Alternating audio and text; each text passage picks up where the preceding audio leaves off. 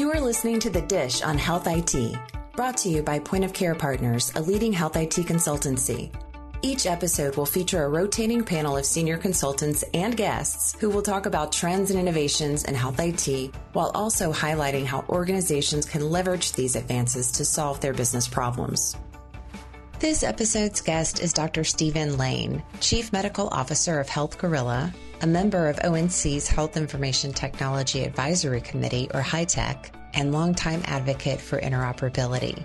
Today's episode will cover the Trusted Exchange Framework and Common Agreement, or TEFCA, information sharing, different perspectives he's gained from working with both a large health system and now a health IT company, in addition to discussing the cycle of innovation and the role of policy. We hope you find today's episode informative and helpful. If you have topic ideas you'd like us to cover in future episodes, be sure to share them with us by emailing us at podcast@pocp.com or tweeting us at POCPHIT. If you enjoy the health IT insights you get from listening to the Dish on Health IT podcast, be sure to subscribe to the Point of Care Partners HIT Perspectives quarterly newsletter by visiting POCP.com/subscribe-HIT-perspectives. Hello, everyone, and welcome to the Dish on Health IT, where we invite health IT innovators and catalysts to break down and discuss some of health IT's biggest news and most exciting milestones. We at Point of Care Partners are health IT consultants who work with stakeholders across the healthcare ecosystem and are viewed as an independent, trusted party, like Switzerland. I'm Pooja Babra, Senior Consultant and Pharmacy and PBM Practice Lead, and I'll be your host for this episode, filling in for Ken Kleinberg, who's out on vacation. My colleague and co-host, Jocelyn Keegan, and I are thrilled to welcome our special guest, Dr. Stephen Lane, Chief Medical Officer with Health Gorilla. We'll be asking Dr. Lane about TEFCA, information blocking, or rather information sharing, his transition from being part of a large health system to joining Health Gorilla, and the different perspectives on innovation and change that come with operating in these very different organizations. We'll also be talking about the cycle of innovation and the role of policy. So before we jump into our discussion, I'd like to actually have Jocelyn briefly introduce herself and tell us what she is looking forward to learning from today's discussion. Joss? Thanks, Pooja. Super excited to have Stephen Lane here with us today. I'm Jocelyn Keegan. I'm our payer practice lead, devoted to positive change and in general, just getting stuff done. My focus here at Point of Care Partners is on interoperability, prior auths, really the convergence of where technology, standards, and product strategy come into play. And in addition, I'm the program manager for one of the HL7 initiatives, Da Vinci, where we're really bringing to life the ability to be able to leverage emerging standards like FHIR to solve problems between payers and providers. There's nobody better suited to join us today to really talk about the intersection of existing clinical data exchange, the promise of TEFCA, and how that's going to mash up with FHIR in the coming months and weeks and years ahead. So excited to dive into apparently all of the topics today that we're going to cover with Dr. Lane. Thanks. Great. Thanks, Joss. And yes, we have a full agenda for sure. So now let's meet our guest, Dr. Stephen Lane, Chief Medical Officer of Health Gorilla, and also a member of the Health Information Technology Advisory Committee, or better known as HITECH, and longtime advocate really for interoperability. So Dr. Lane, can you briefly introduce yourself? Sure. And thank you so much for the chance to meet with you all today. I'm looking forward to a lively trialogue, if you will.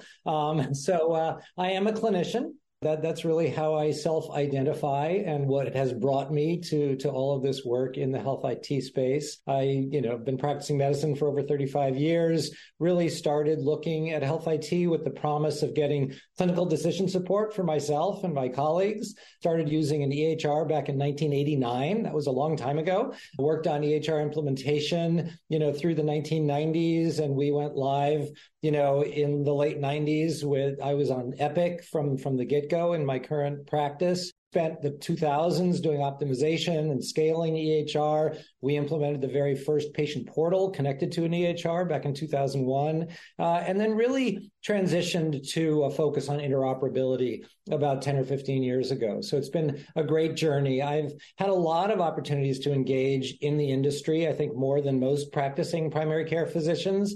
I had a chance to work with the Certification Commission for Health IT starting back in 2005, when Epic brought out Care Everywhere in 2008, I got very excited about that because my patients, when they went in the hospital, ended up going to another system for hospitalization. So interoperability was central to my ability to take care of my folks. So started focusing first on local and then regional collaboration. We started a local regional user group, which ended up becoming sort of a best practice across the Epic community. In the 2010s, I had a chance to work with the state of California on a number of their, health IT initiatives. And then I was invited to become a member of the board of a local HIE in our region. So started to learn more about that, got involved with the state of California Office of Health Information Integrity and the Association of HIEs. So just really kind of got pulled in, by the stream of opportunities. And we can talk about this later,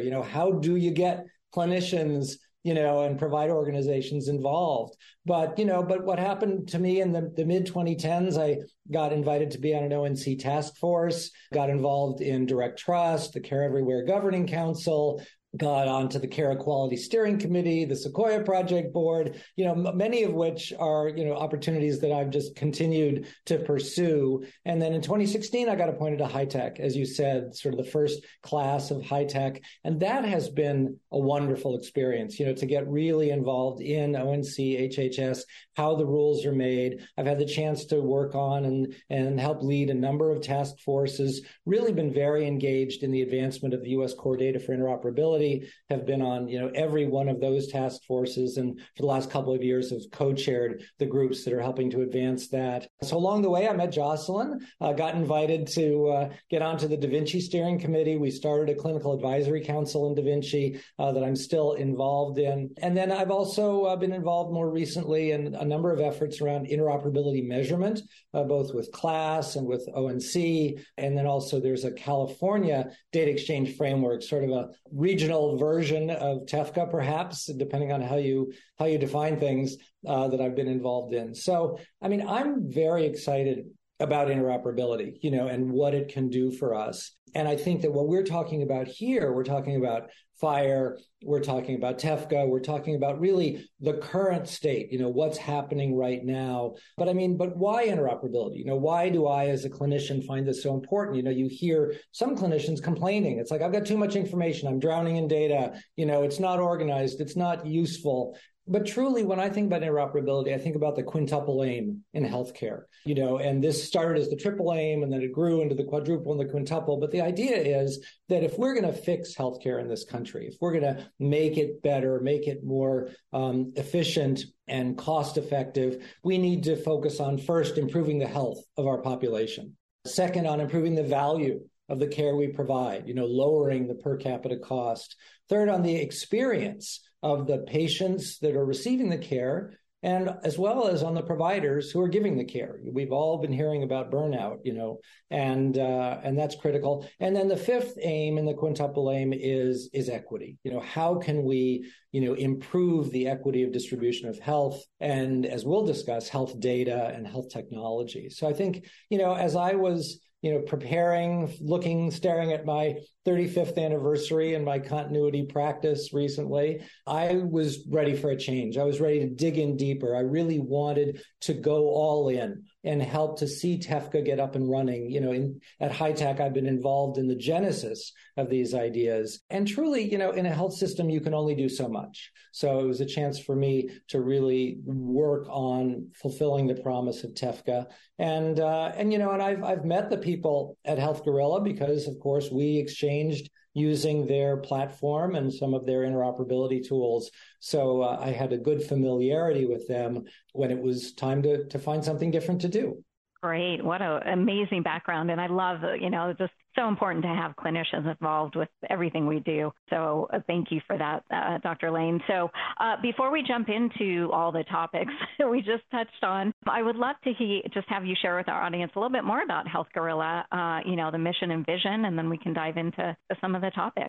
Absolutely. Yeah. Health Gorilla is an interesting company. They've got an interesting name, but they really started initially focusing on addressing provider burden in the area of laboratory orders and results. So that was the first task. It's interesting. The CEO and one of the co-founders has a physician spouse, and she struggled with in private practice with lab orders and results. And he was like, I'm a technologist, I can fix this problem. So they did that. They built a really nice platform to support lab orders and results.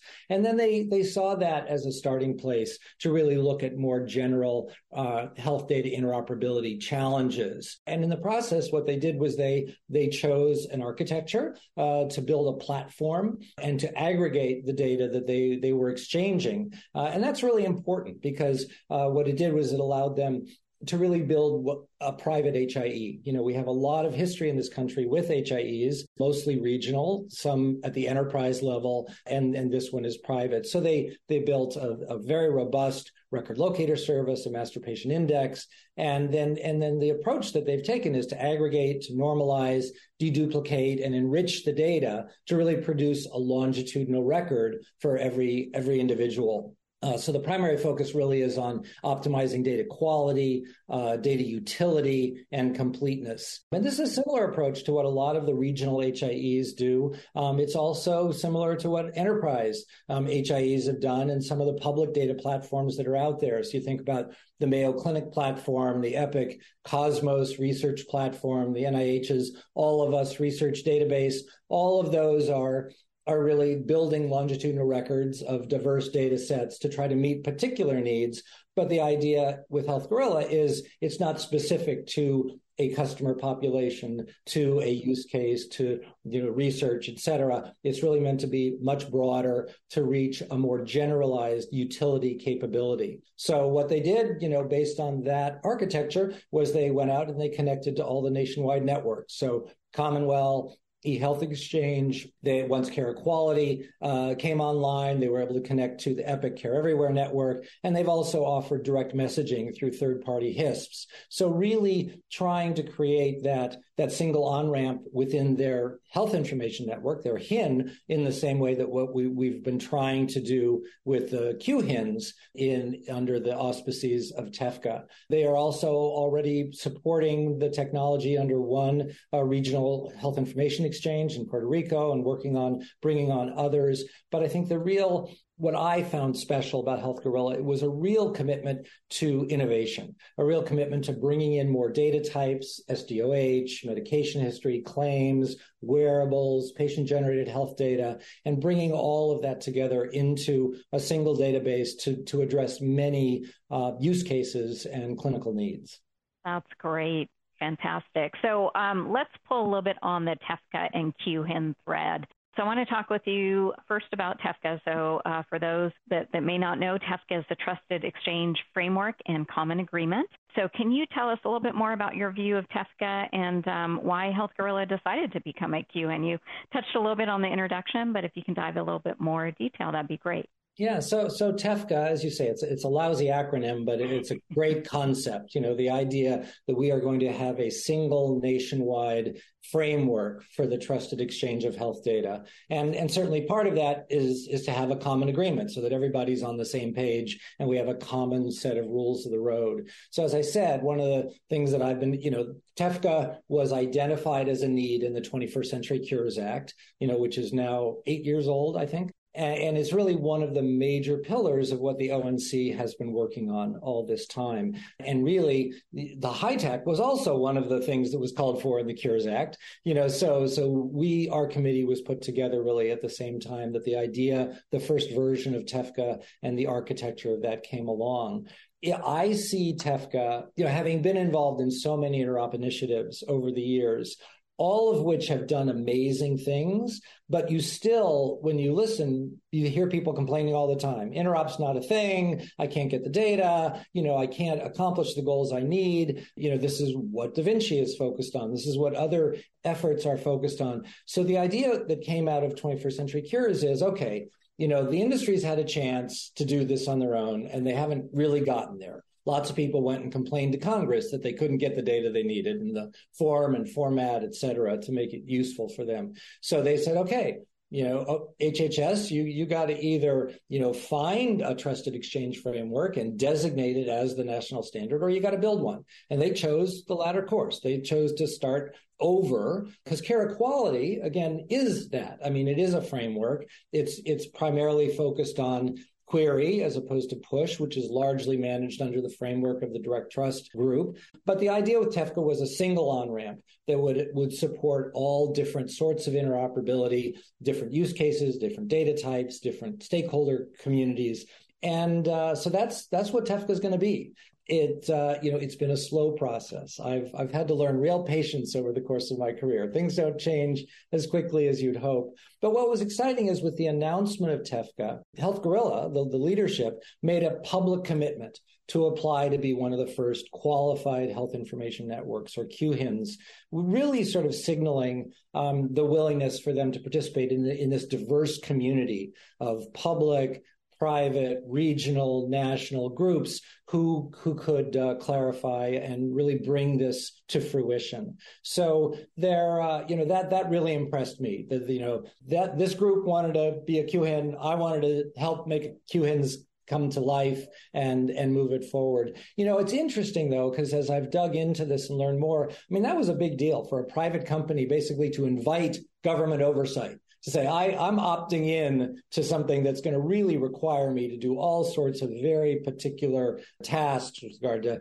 privacy, security, governance, following these rules of the road. I think most of the entities that have been looking at becoming QHINs have that kind of experience. You've got either, big health information exchange organizations, or you've got, big networks that have a lot of experience. And that's the goal, is to really have a limited number of QHINs that have real firepower to be able to get this through. But again, at Health Gorilla, we've had to go through and completely visit, how are we doing network governance? What is the state of our privacy and security and compliance? And I think it's really making the company that much stronger and their product offerings that much better. But I think what's pretty unique about Health Gorilla's approach here is there's a real commitment to supporting the broad range of use cases and user communities. So looking at serving as a health data utility for public health data and other purposes within regional HIEs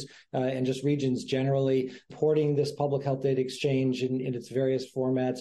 Who's going to bring on community-based social services? Who's going to manage payer-provider exchange? One of Health Gorilla, I think, was the first, and perhaps now one of two candidate QHIN organizations that have said we really want to support individual access services in the sense of having individuals be able to query for data across the framework. So that's exciting, that broad view of this. And then also there are different technical architectures. Some QHINs are just going to, be the operator exchange switchboard. I've got this data, it wants to go over here. I'm going to plug it in and then I'm going to, I'm out of there. I'm just going to be the pipes for moving it. And some are going to provide a platform and are going to aggregate the data as it flows. And that's what Health Gorilla has been doing historically to serve the needs of its network participants. And I think it's a great opportunity, as we move into TEFCA Exchange, to have at least some of the QHINs playing that role. So I think that's going to be a key differentiator. But, as a data aggregator and a platform, you're then going to be able to build out this repository. And the goal at the company is to essentially build the largest nationwide repository of the most diverse, high quality, and useful health data. So, it's a pretty audacious goal. I've heard other companies say they wanted to do something similar. So we'll see how that goes.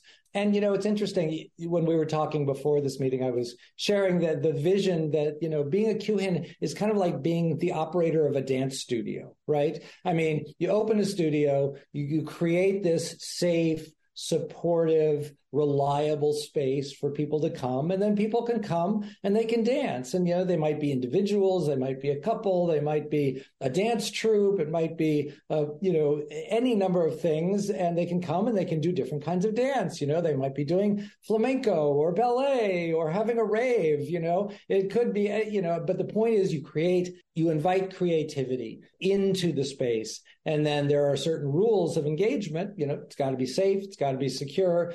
Let's dance.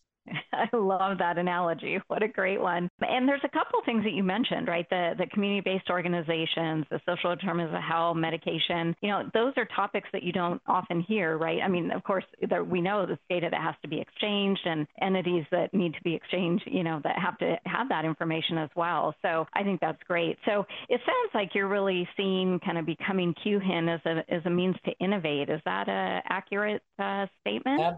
Absolutely. I mean, I think that TEFCA creates a framework which invites in many different stakeholders or participants. Some of those are already, well connected to the national interoperability framework that's out there, right? I mean, big providers certainly are well connected. We've pretty much done our job with care equality, bring people on. I mean, direct messaging is available to any provider using a certified EHR, but many of them don't use it or don't use it effectively. So again, I think there's a great opportunity to sort of build on the momentum of this single on-ramp, this federally supported infrastructure to really do some serious innovation and bring in, as I say, more communities of users. And of course, more use cases. I mean, what we've seen is a lot of use of, IHE query-based document exchange to support treatment use cases. That's like, we got that.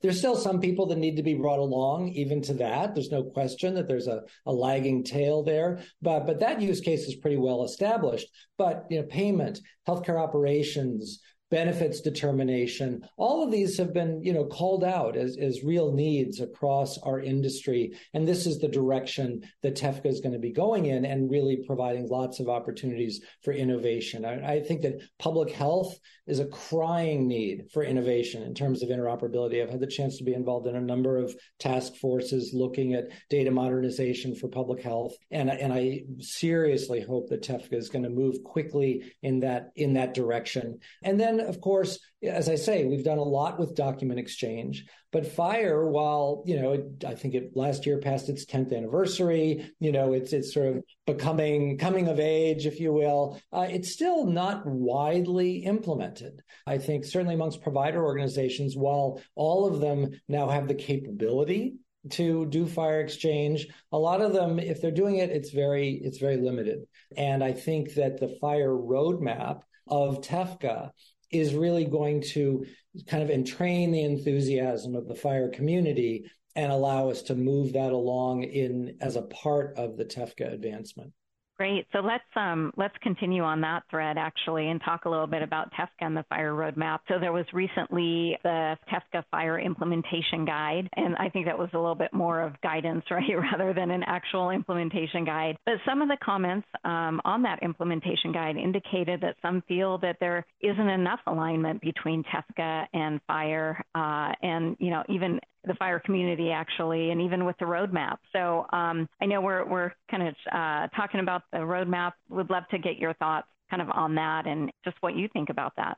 Well, I know a lot of people were pretty disappointed when the TEFCA first came out, the final version of it, that FHIR was not called for in the initial implementation. I mean, as you say, there is a large and diverse community of people supporting the advancement of FHIR, and they've been doing this for a decade now, as we said. And there's been a tremendous amount of work done. And not all of that work has been picked up yet in the FHIR roadmap as it's been published by the RCE, and ONC. I think the fact that we have a roadmap is wonderful. The fact that there is acknowledgement that FHIR can be utilized from the get-go, as soon as TEFCA is live, FHIR as a content standard, can be utilized by the QHINs in supporting exchange within those networks. And then they very quickly see an advancement to what they're calling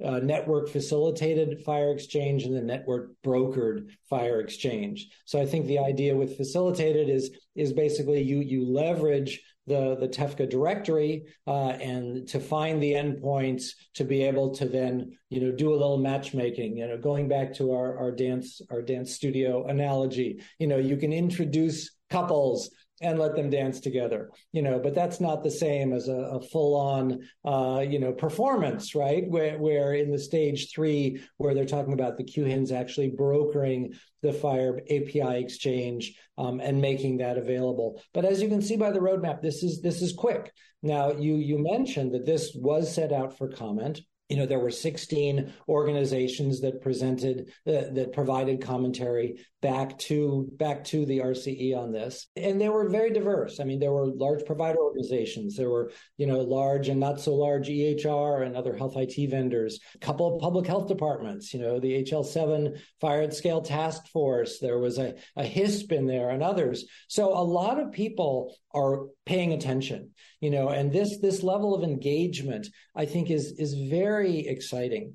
I think one of the concerns, we have had as TEFCA has rolled out is, will people, if you build it, will they come? And it's very exciting to see that people are coming, people are paying attention, people are weighing in. And clearly the commenters had a lot of knowledge about FHIR. The comments were very detailed, challenges about how to scale this, especially when you're with registering and managing endpoints. How is that going to change as individual patients get FHIR, endpoints or utilize FHIR endpoints? How are we going to keep up with that? A lot of comments about the need to align with and work on other standards and documentation and implementation guides that have come out of the FHIR community.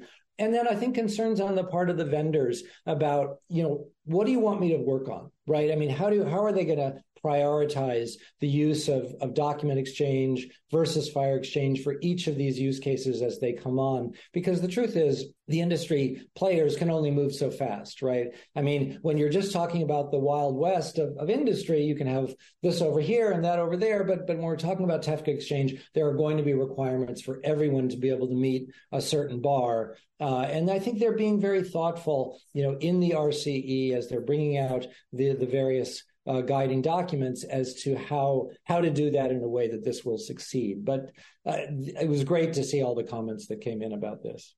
Yeah, absolutely. So Joss, I'd love to bring you in the conversation here and hear, what are you hearing from the FHIR Accelerator community related to TEFCA and FHIR? Yeah, I'm with Stephen. I think the fact that we're starting to see, the actual emergence of an actual roadmap of FHIR inside of TEFCA, I think is incredibly important. I would even say over the course of 2022, I think we saw so much more traction with it sort of being this conceptual to, okay, how do we actually put all of these building blocks together and start to make this real? I think there's a couple of elephants in the room. I think that Stephen alluded to earlier in his conversation around, how do we really move beyond just this idea of sharing data for treatment and into payment and operations. And there's been I would say a cultural shift in mindset around that. I think as TEFCA, as the clinical data exchange has increased in the industry and people have seen the benefit of being able to get that information. And so I think there's kind of two worlds we're looking at. I think one of the things that was great from my perspective was sitting at Care Quality and Sequoia and eHealth Exchange last month and listen to sort of from the stage a cacophony of voices that were really talking about how to make this roadmap a reality and how to start, the sort of the mentions of Da Vinci and FAST from the stage, I think were surprising even for somebody who's living in it on a day-to-day basis, that, people understand that sort of at least getting to that transport stage initially, where the package itself can be FHIR and take advantage of sort of the brain trust that's gone to create some of these implementation guides that are use case based in the industry. And then the alignment around scaling and really pulling from the progress that's coming out of the FAST community. And I'd say from a community perspective, if I were going to sort of cut across conversations happening at HL7 and the different accelerators that POCP is engaged in, I think that idea of people looking for the messaging and the images and the voiceover that showed there was effort behind it, I think has gotten, really positive feedback in the last month or two. I would say if you had this conversation with Stephen and I back in June or July, I think people would have said there was a lot of talking, but we're not actually sort of seeing the actual alignment and action. So with this first, and I think you're right, the guidance document around how to start to use FHIR building blocks inside of TEFCA, I think is a really good first step in progress. I think we're starting to see with the publishing of that document, I think a more openness to sharing information sort of earlier and getting feedback that makes it a little bit more akin to how some of the other standards organizations are working today. So I think those are all positive. I would say sort of my biggest takeaway and the sort of reverb that I'm hearing from folks is we've seen progress at the point-to-point connections with FHIR, right? Folks that are out in the industry developing apps today, setting up their FHIR servers, working with that first, 2 or 3 partners to do some of this more complex user story-based clinical data exchange or clinical decision support, administrative decision support and workflow, is people picking their head up and saying, how can I now open up basically beyond just point to point and start to really get the advantage of that network effect. And one of my big takeaways and the questions we're starting to ask in the Da Vinci community is this idea of like, okay, how important is not just getting your first 5, sort of instances of different IGs up and running point to people, but hey guys, who's going to raise their hand and start to be those first pilot sites with some of the QHANs or with some of the existing network connections that are in place because they're out there, right? And you can get that ROI on that investment and that point to point over and over again and walk into and take advantage of, sort of the business aspect of trust being settled in so many of these different opportunities, whether it be through a partner like Health Gorilla or through one of the existing networks like Commonwealth or Care Quality. I think that I often think in terms of like the way we're going to solve for making this roadmap real is literally people picking up their hands, raising them, getting involved, and actually showing how it's going to work. And, you and I have been talking for the last year or so. I think so much of what we're going to see over the next year isn't necessarily, who has the technically best complete solution, but who executes the best in this market to really provide that differentiated service that meets people where they are in reality, right? That maybe some of the really good technology that we've had in the market in previous years hasn't met the business problem head on or had the traction or the execution engine behind it to really meet people where they are in reality. And I think, in the conversations I've gotten to have with Stephen and some of his new colleagues, people that really understand, there is a place for document-based exchange today. There's a ton of it happening, but people understand getting to sort of that codified resource-based data is going to be really critically important to us to get to the promise of full automation and that burden reduction, right? Both on patients and payers and providers, to make workflows really disappear behind the scenes like many of our administrative transactions do today. Yeah. One thing I'd like to point out in response, Jocelyn, is that, we don't have to wait for this FHIR roadmap to play itself out inside of TEFCA. Care Quality today has a FHIR implementation guide that we've been working on, for a couple of years now, that is just about ready to go, out into the public realm. And I think that's one of the benefits of the decision that was made by HHS to start TEFCA while allowing Care Quality to continue its work is that we can pilot things, within the existing framework of Care Quality and then try to work out some of the bugs before it becomes a requirement or an option under TEFCA. So I don't want people to think that you have to wait until 2024 to do this stuff. Yeah, no, that's a great call out. And, just seeing all this activity run in parallel, right? And that's what we're starting to see. And it will be interesting to see, how Sequoia and as the recognized coordinating entity does decide, right, how to engage more closely with the accelerators where some of this is happening, right? People are picking up the implementation guides. People are implementing FHIR. So that's a great call out. Thank you for that. So I'm going to have us shift gears a little bit and Talk about the transition that you went through. I know you were working for Sutter Health, which is a very large health system. All of a sudden, you're working on the health IT side. Of course, you were doing health IT work at Sutter as well, but I'm sure it's a pretty big change for you. And I'd really actually like if you can focus a little bit about kind of the different approaches to innovation and maybe give some insight into what you see would be the right incentives for health systems, right? Not to necessarily be innovative, but to make different decisions about technology adoption and really changing their business processes. Because a lot of what we're talking about, technology is the easy part, right? It's the business side that becomes difficult. So I'd love to dive a little bit into that. Yeah, there's no question that it is challenging to sort of move the battleship of healthcare. Healthcare providers, we have a long, rich, hundreds of year history that has led us to doing things the way that we do them today. And technology has come along, in the last 40 years or 30 years and really upset the apple cart.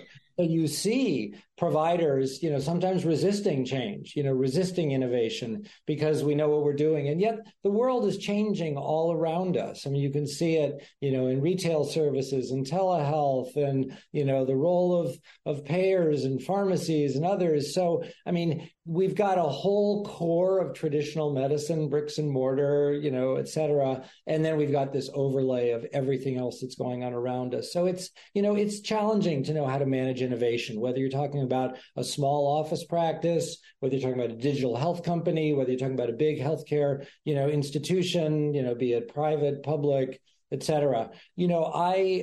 I've been interested in this sort of innovation, as I said at the beginning, for a long time, right? But it really was a personal journey, a personal enthusiasm that led me to get involved in all these things. But for many years, I found myself as the only provider in the room. The only physician, or certainly the only practicing primary care physician. Now there's a half a dozen others around the country that are involved in different entities and efforts that are going on. But I think one of the challenges is what's in it for me. How do you incentivize engagement in this kind of innovation? You have to get to that point of having a burning platform. And I think, that the entire house of medicine is burning now. So now it's hard to say that this is the one thing we need to focus on. We keep talking about, how to digitally transform, organizations. But, when you're a solo doc or a small practice or a community health center, digital transformation is not the first thing on your mind.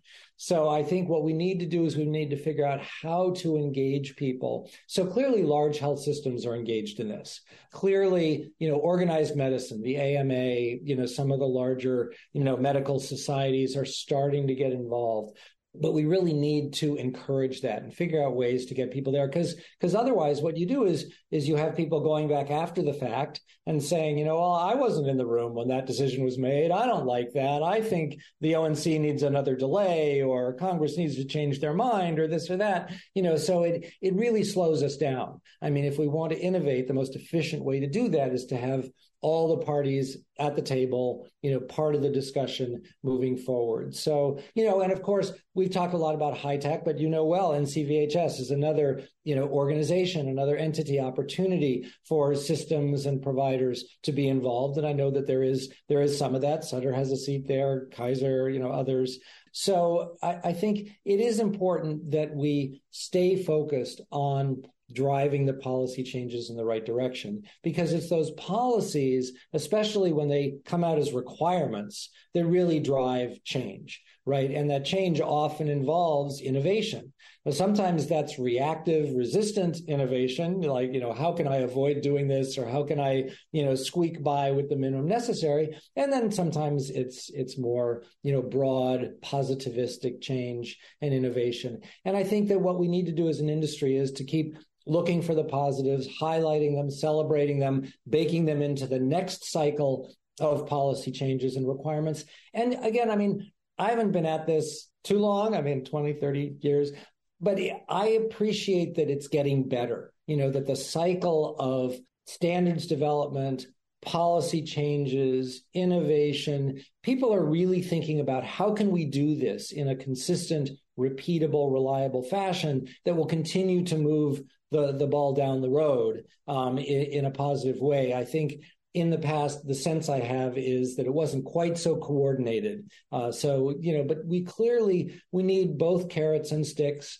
You need to pull people along, and then you need to sort of push them the last bit. There's a lot of discussion of this at High Tech. A lot of our High Tech recommendations that we've really been asked to produce have to do with what are the policy levers that can be used to move this forward. And it almost always comes back to CMS, right? It's like, well, if CMS says it has to happen, then it's going to happen. And we're seeing this. We're seeing this with the latest CMS interoperability rules, where they are pushing forward with FHIR, with the need for payers to be able to exchange. And as CMS does it within this limited set of payers where they have real control, it will then inevitably get picked up across the industry. So I think that's really important.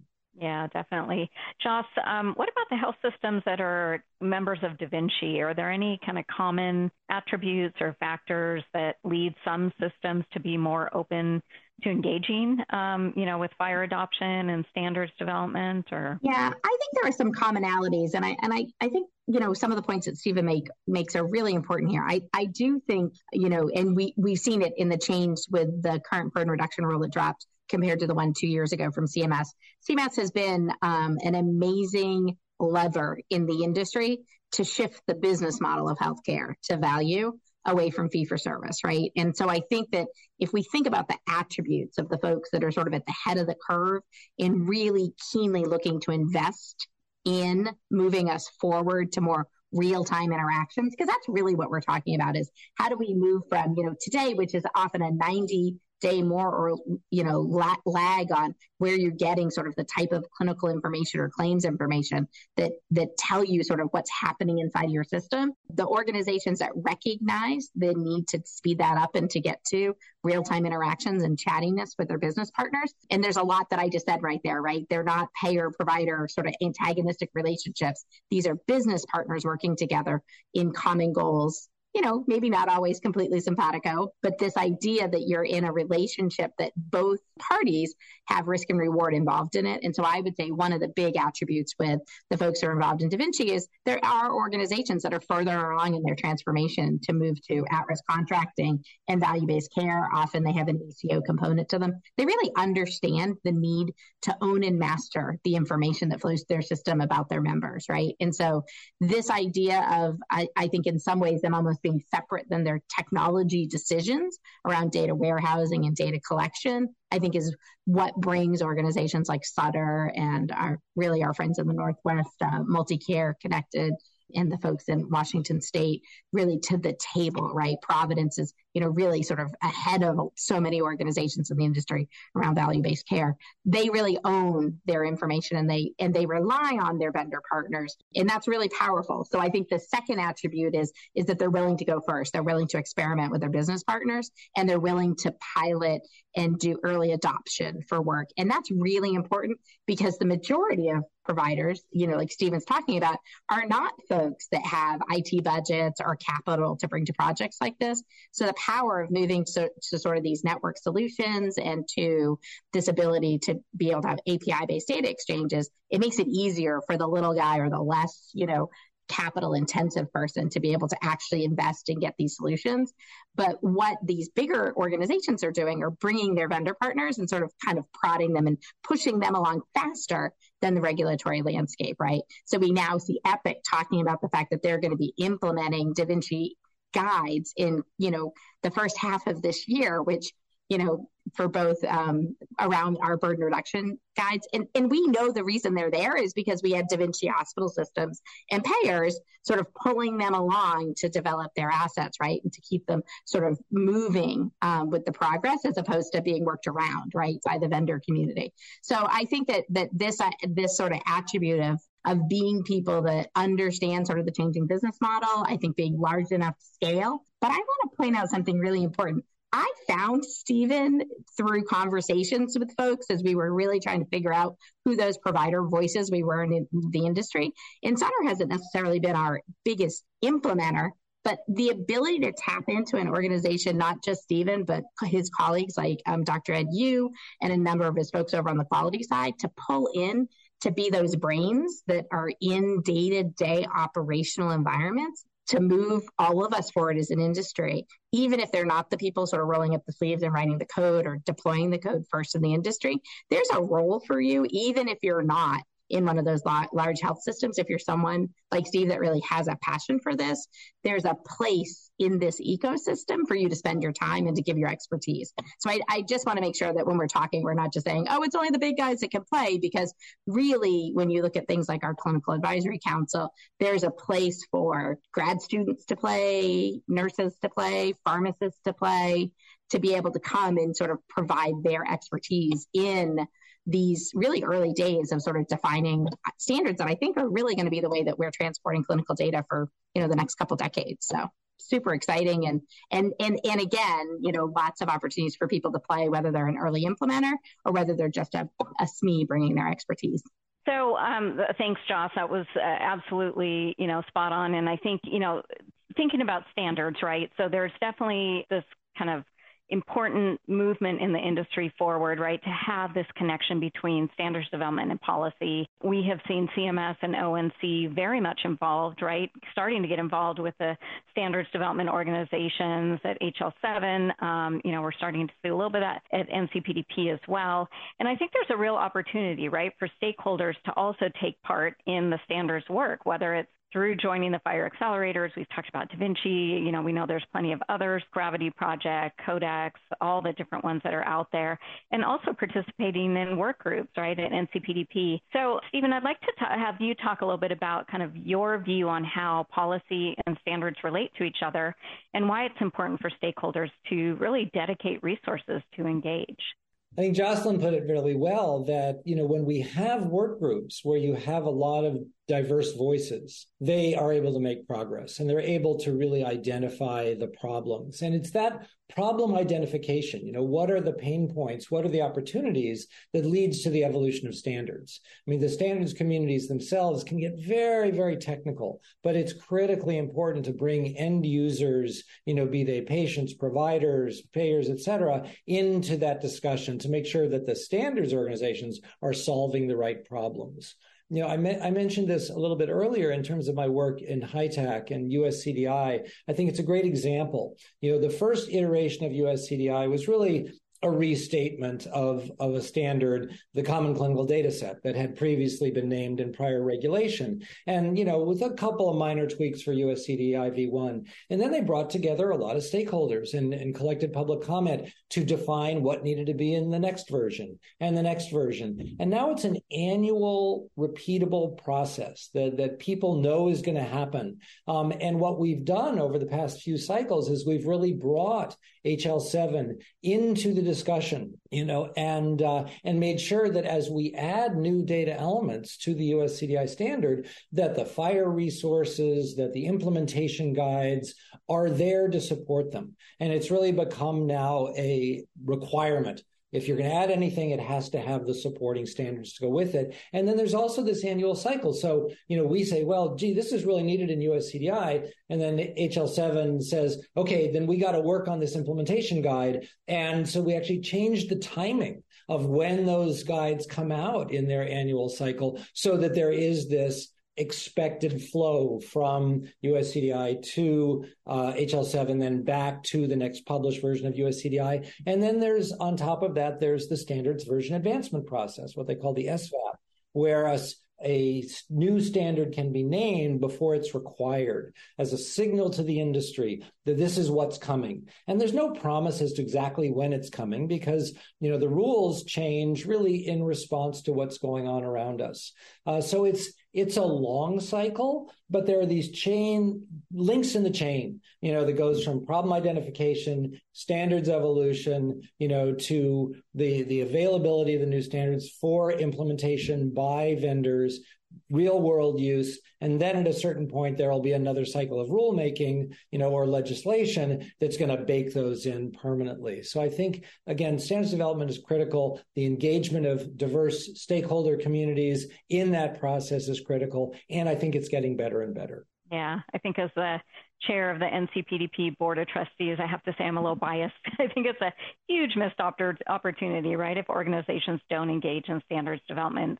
And, people always say, it takes so long, but what they're missing is those steps in between that you just mentioned. So I think that's great. So I know we could probably keep going on and on. This has been such a great discussion. And really just as we go to close out, I want to just check and see if our guests have any final kind of messages or call to actions. So Stephen, we'll start with you. So I see TEFCA as a once in a decade opportunity, to really take nationwide interoperability to the next level. We have lots of engagement, lots of enthusiasm, but it's still pretty much a niche discussion. If I went and asked my neighbor down the street what they thought about TEFCA, they would not have the first idea what I was talking about. So I think there really is a need for more broad public discussion.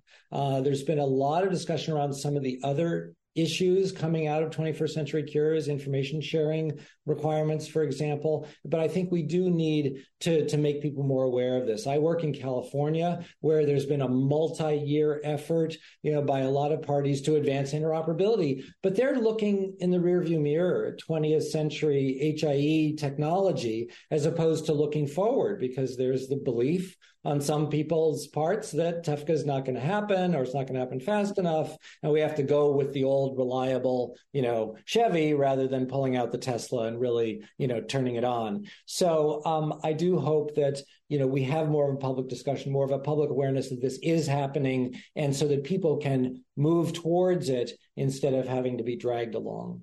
Great. Joss, final word before we close out. So let's be clear. I agree with Stephen. I would say like 98% of the time, and I think he's spot on there. I think that this idea of sort of we are the drivers of the innovation that's happening, and that really I've seen, at least in my time in healthcare, a shift toward the industry setting forward where we're headed, and ONC and CMS providing alignment, right? And I think that that's incredibly powerful. I think that SVAP is completely a sign that ONC is listening to the industry about not sticking us under these, these ceilings of technology that you can't advance, and really hearing that, we need a floor so everybody can get together and work together and things work, but don't stifle innovation by creating artificial ceilings. So that's the promise of that is fantastic.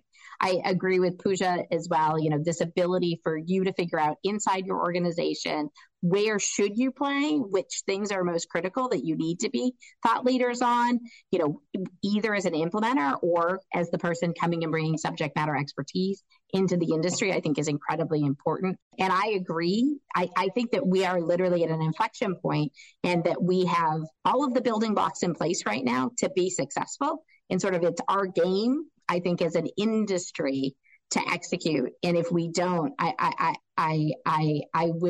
would not want to be in a place where we're having to have people come in and get fined in order to be compliant. I think that this is a place, and if we look at every other industry, sort of the move to APIs and the move to real time has occurred in the people that win, the people that advance, the people that really, I think sort of create the arc of their career or their organization or solve real world problems, which at the end of the day is what we're trying to do, right? We're trying to reduce burden on our providers. We're trying to make sure we make patients healthier. If we go back to the quintuple aim that Stephen started with at the beginning of our conversation, it's on us to make the change happen. And I think that, people need to figure out where to plug in to be able to support things at their highest best purpose, right? To help us all get there.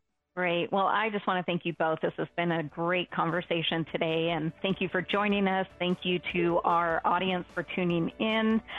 Just a friendly reminder to our new listeners that you can find us on Apple Podcasts, Spotify, or really whatever platform you use to pick up your podcast, including the Healthcare Now radio and the podcast channel.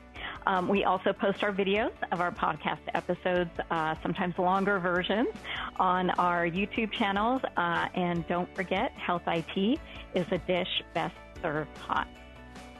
Is it a challenge to stay on top of interoperability regulations and the flurry of activity with fire accelerators? Email us at interopoutlook@pocp.com to learn more about our new Interoperability Outlook subscription monitoring service.